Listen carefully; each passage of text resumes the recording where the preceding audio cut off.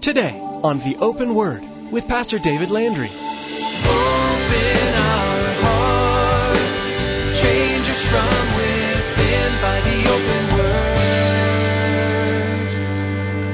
Give us ears to hear your truth and eyes to see the needs around us as we draw close to you. May we thirst for the water that your love brings us. Open our hearts, change us from within by the open word. Do you truly live your life in the hope and the understanding that the Lord is coming soon? One of these days, I'll be with Him face to face. I'll see Him as He is. No longer will I be depending upon what's already taken place in the history. No, it'll be then face to face. If you have that hope within you, the Word of God says that we ought to be purifying ourselves. That means making the right choices. That means determining in our lives that I'm going to follow Jesus. In today's message, Pastor David asks this question: do we as Christians live our day-to-day lives in the ever-present reality that we will one day meet our Savior face to face? The Bible teaches us that the Lord Jesus is coming soon. As such, we must live to honor Christ each moment and make wise, God-fearing choices. There are those that deny Jesus' second coming. These lost people will not encounter a God of compassion and grace, but instead will face His well-deserved wrath. Now let's join Pastor David with part 2 of today's message entitled, What Did You Come to See?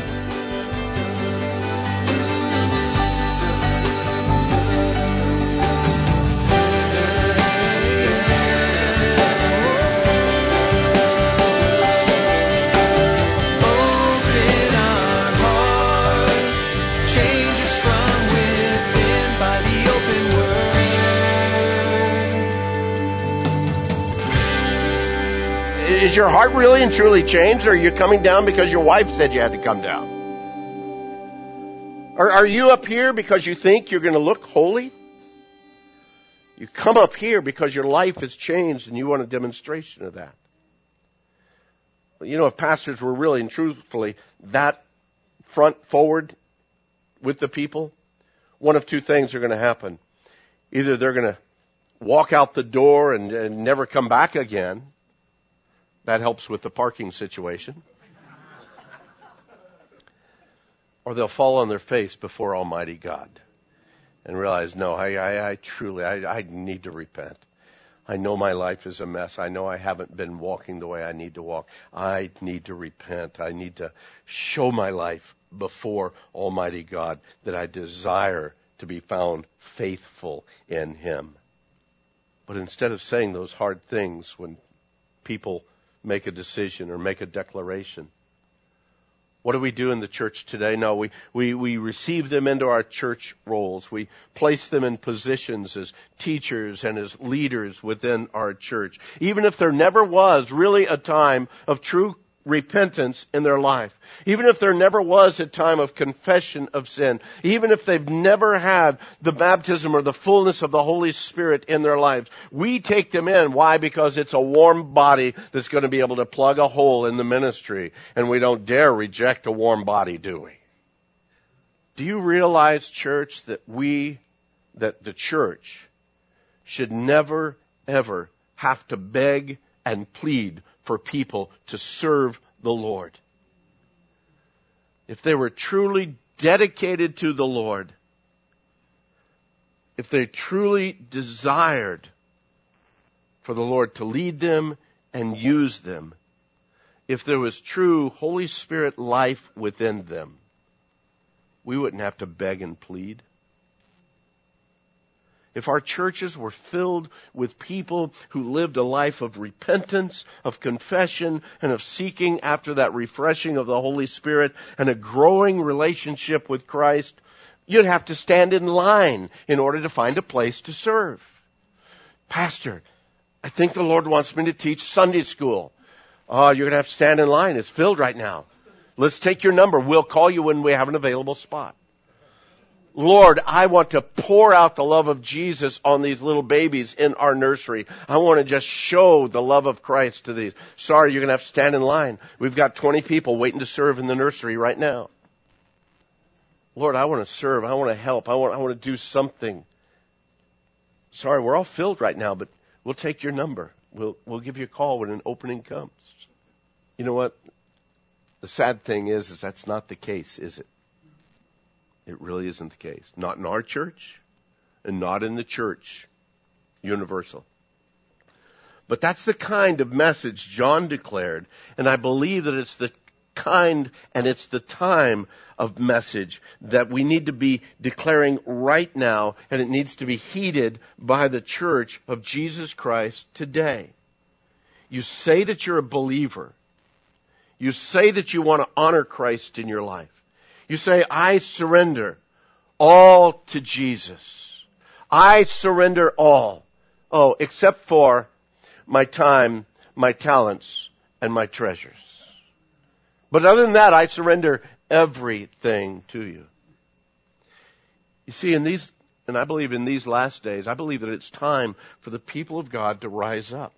I believe it's time for the people of God to commit their lives to serving their great King, to be actively involved in serving the Lord by serving one another, to become usable vessels within the household of the Lord. Why? Because we are His. All that we are His. I'm surrendered to you. When I came to faith in Christ, I said, I die to self in order that Christ might live in and through me. But the unfortunate reality is many people come into church and say, I just want to be a church member. I just want to come and enjoy the music, the worship, the fellowship, good teaching now and then. I enjoy those kinds of things. But don't anticipate me to be involved in anything else. I don't believe that for a second that John the Baptist or Jesus or the Apostle Paul or Peter or John or James or any of the early church fathers ever called the people to come and see the show, give your money, then go home entertained, amused, and blessed. John the Baptist said, repent, for the kingdom of heaven is at hand. Jesus says you need to deny yourself, take up your cross daily, and follow me. Paul says, I am crucified with Christ. Nevertheless, I live. Yet it's not me that's living, it's Christ that's living in me. And the life that I now live in the flesh, I live by the faith of the Son of God who loved me and gave himself for me. Peter said, we should no longer live the rest of our time in the flesh for the lusts of men. We need to live our lives for the will of God. John the Apostle says, he who says, I know him and does not keep his commandments, you're a liar. Whoa. Yeah, he said it. He said, you say you know him, yet you don't keep his commandments, then you're a liar and the truth isn't in you. James says, show me your faith without your works, and I'll show you my faith by my works. The early 19th century and the early 1800s, there was a Scottish Presbyterian theologian. He was a good Presbyterian. He was right on. Maybe because he was Scottish, I don't know. A fellow by the name of William Symington. He wrote this. He says, our object should not be to have Scripture on our side, but to be on the side of Scripture. And however dear any sentiment may have become within our lives by being long entertained, so soon as it seemed to be contrary to the Bible, we must be prepared to abandon it without hesitation. Are there things in your life that you think, well, yeah, that's okay, I can do that. But then all of a sudden you see that the Word of God speaks against those things, and yet you still hold on to them? Are there life choices that you continue to make, yet you know that the Word of God speaks otherwise in your life, and yet you hold on to them? No. If we truly know Him, if we're truly His disciples, we need to abandon it without hesitation. Jesus understood that John's ministry was a difficult, but yet a very necessary one. It was a ministry that many times went against the flow of public opinion, popular concepts, even religious rituals of the day. John was speaking the very heart of God to the people, and he spoke to prepare the way of the ministry of Jesus. John's calling was to be the immediate forerunner of the Messiah. He, above all other prophets, had the opportunity to be able to see and to touch in a physical presence and to be able to declare, look, there he goes. Behold, the Lamb of God that takes away the sin of the world. John was able to do that. No other prophet prior to him was able to have that kind of an experience. He had the great honor to be the one who would both proclaim as well as fulfill prophecy. He was Isaiah's voice in the wilderness. He was the voice crying out, calling people to prepare themselves for the coming of Messiah. He was the one who was described by the Lord through the prophet Malachi. Behold, I send you Elijah the prophet before the coming of the great and dreadful day of the Lord. That was John. He was a personification. He was a type of Elijah. He was calling the people to repent, for the kingdom of heaven is at hand. It was John who was the prophetic voice declaring, repent unless God come and strike the earth with a curse. What a great opportunity John the Baptist had. And so Jesus declared, there's no greater prophet than John the Baptist that's ever lived. But he also says, but he who is least in the kingdom of God is greater than he. What do you mean? How can that be? How can you relate both of those things? Man, he's the greatest prophet that ever lived, and yet anybody within the kingdom of God is greater than he is? The best understanding that we can have of that is, John was born, he lived, he ministered, and he died on the other side of the cross. You and I now live this side of the cross. John was looking forward to the fulfillment of God's promise. And although he saw and he testified of Jesus as the Messiah, the price for John's redemption hadn't been paid yet. Christ hadn't died yet. And John went to his grave prior to the fulfillment of the sacrifice of Christ. Oh, that doesn't mean he's not saved. No, don't get me wrong. He is saved. He is with the Lord. But he looked forward to it happening.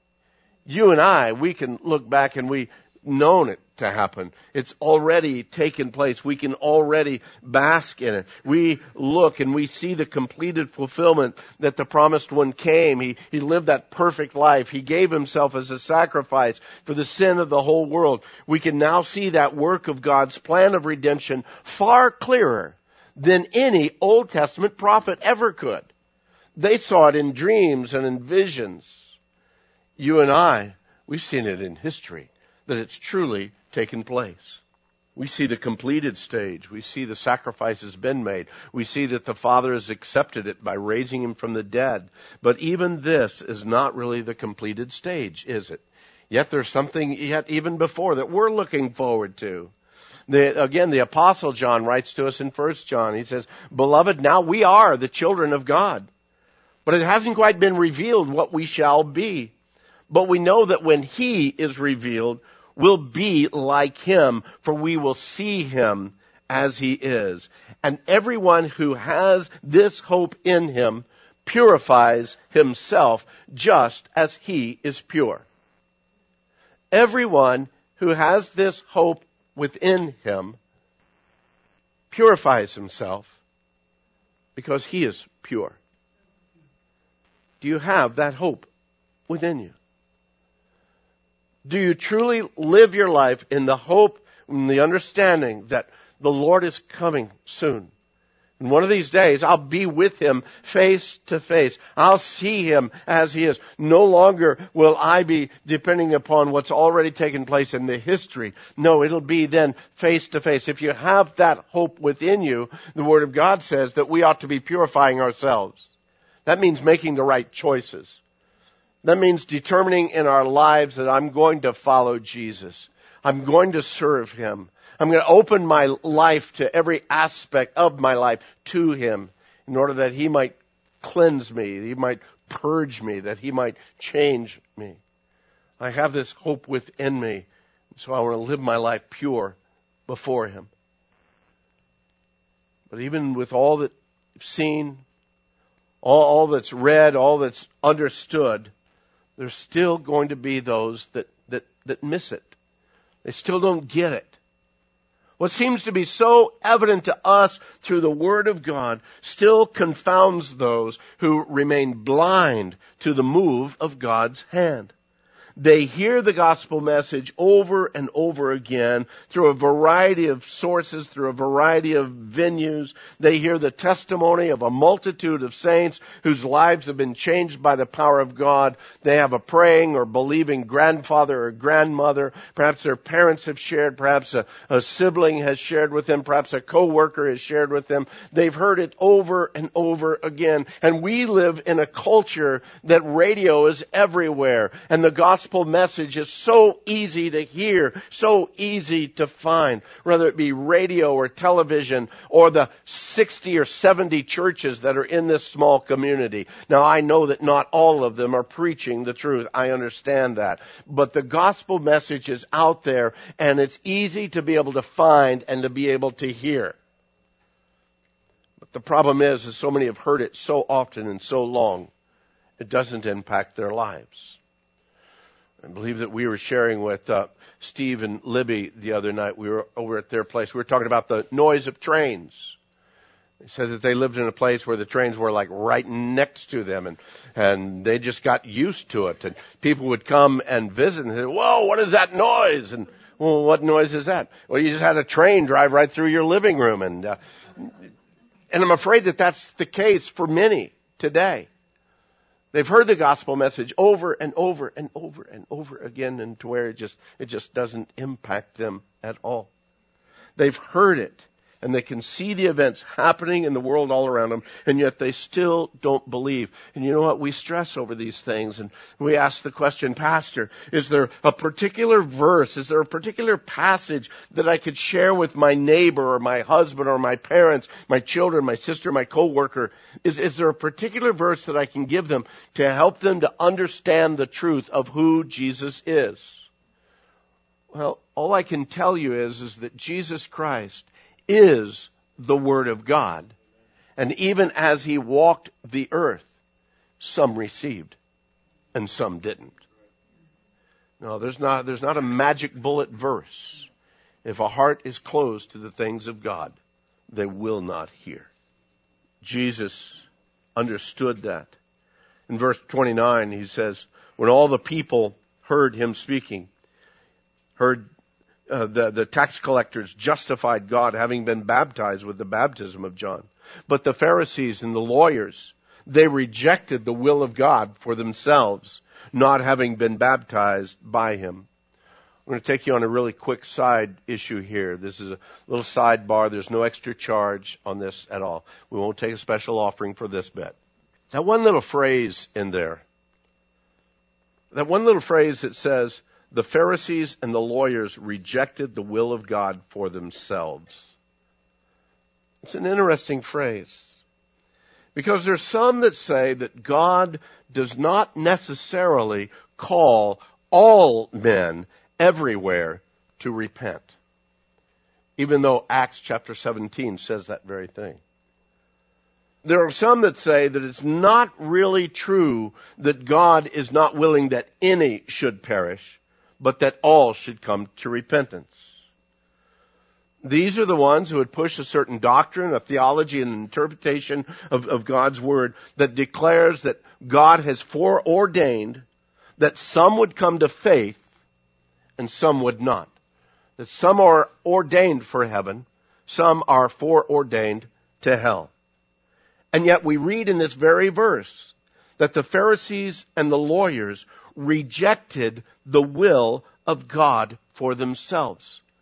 What was the will of God for these Pharisees and for these lawyers?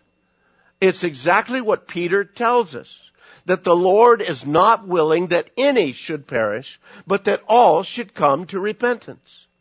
And that's why Jesus saw the hard-heartedness of these Pharisees and the scribes, and He continued to speak to them in reference to the hardness of their hearts. In verse 31 here, He says, the Lord said, "To what then shall I liken the men of this generation, and what are they like? They're like children sitting in the marketplace, calling to one another, saying, we played the flute for you, and you didn't dance. We mourned for you, and you did not weep.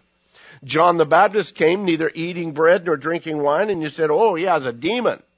But the Son of Man has come eating and drinking, and you say, look, he's nothing but a glutton and a winebibber. Why, he's a friend of tax collectors and sinners. Wisdom is justified by all her children. At the end of Jesus' ministry, some received, but most didn't. The multitudes actually turned away in rejection. The problem is we see the very same thing even today. Eyes are blinded by their own selfish desires, by self-satisfaction. By and large, man isn't willing to humble himself before the Lord. He's not willing to live a life of self-sacrifice, where self is placed on the altar rather than being on the throne of the life. Oh, we want to see the goodness and the forgiveness of God. Oh, I want personal peace and healing that comes from Jesus. I want to see the power and the gifting of the Holy Spirit. We want to see redemption, but we want it all on our terms. We want to be the ones who are in control. What did you come to see? Why are you here today? Do you want to see a God who kowtow to the desires of man rather than to command of us obedience and faithfulness? Did you come to see a God who would meet all of your felt needs, give you health and wealth and peace without your absolute surrender to His perfect will in your life? Which, by the way, His perfect will in your life might actually mean sickness, or poverty, or battles. What was God's perfect will in John's life? John, who was imprisoned and lost his head. What was God's perfect will in his life? Obedience. Obedience. Obedience. To his own hurt. To his own suffering. To be found obedient to the call of God in our lives. That's God's call for every one of us. And that's God's will in every one of our lives. And where that particular thing leads each one of us, like I said last week, we're on journey. Your journey isn't my journey isn't yours. They're different. What did you come to see? Do you come for entertainment and amusement without truth and without conviction of the soul? Oh, that we would come to see Jesus. That we would come to see Jesus high and lifted up. That we would come to see Jesus enthroned in glory and seated on the throne of our own hearts. But in order to have Him enthroned upon our hearts, the present monarch has to die. The one that's seated there now must die for Christ to take that position. You see, He's not one who will come and push you off. It never ceases to amaze me that God will let me do all the foolishness I want to do and end up paying the consequences of that foolishness. And all the while, He's there ready to take control if I would step off the throne and allow Him to be there. Open our hearts, change us from within by the open word. Thanks for joining us for today's edition of the Open Word. David will continue teaching through the Gospel of Luke next time. Now, we want to encourage you to become a Facebook friend with us. Log on to theopenword.com. You can also subscribe to the Open Word podcast at theopenword.com or search for the Open Word in the iTunes Store. If you're like most people, you probably use a smartphone. Once you subscribe to the Open Word podcast, you'll always have solid Bible teaching available to you anywhere, anytime. So log on to theopenword.com and subscribe to the Open Word podcast. Again, to become our Facebook friend and to access the archive of messages, log on to theopenword.com. Now here's Tracy with information about how you can help partner with us. We all know it's vitally important to support the local church, the place we call home. But it's also very important to support missionaries. Have you ever considered that the Open Word is a missionary work? It is. We need your support as we share God's Word over the airwaves. Please prayerfully consider financially supporting the Open Word. Go to theopenword.com and click on the support option in the main menu. We invite you to join us again for the next study as David shares insights with us from the Gospel of Luke. That's next time on The Open Word.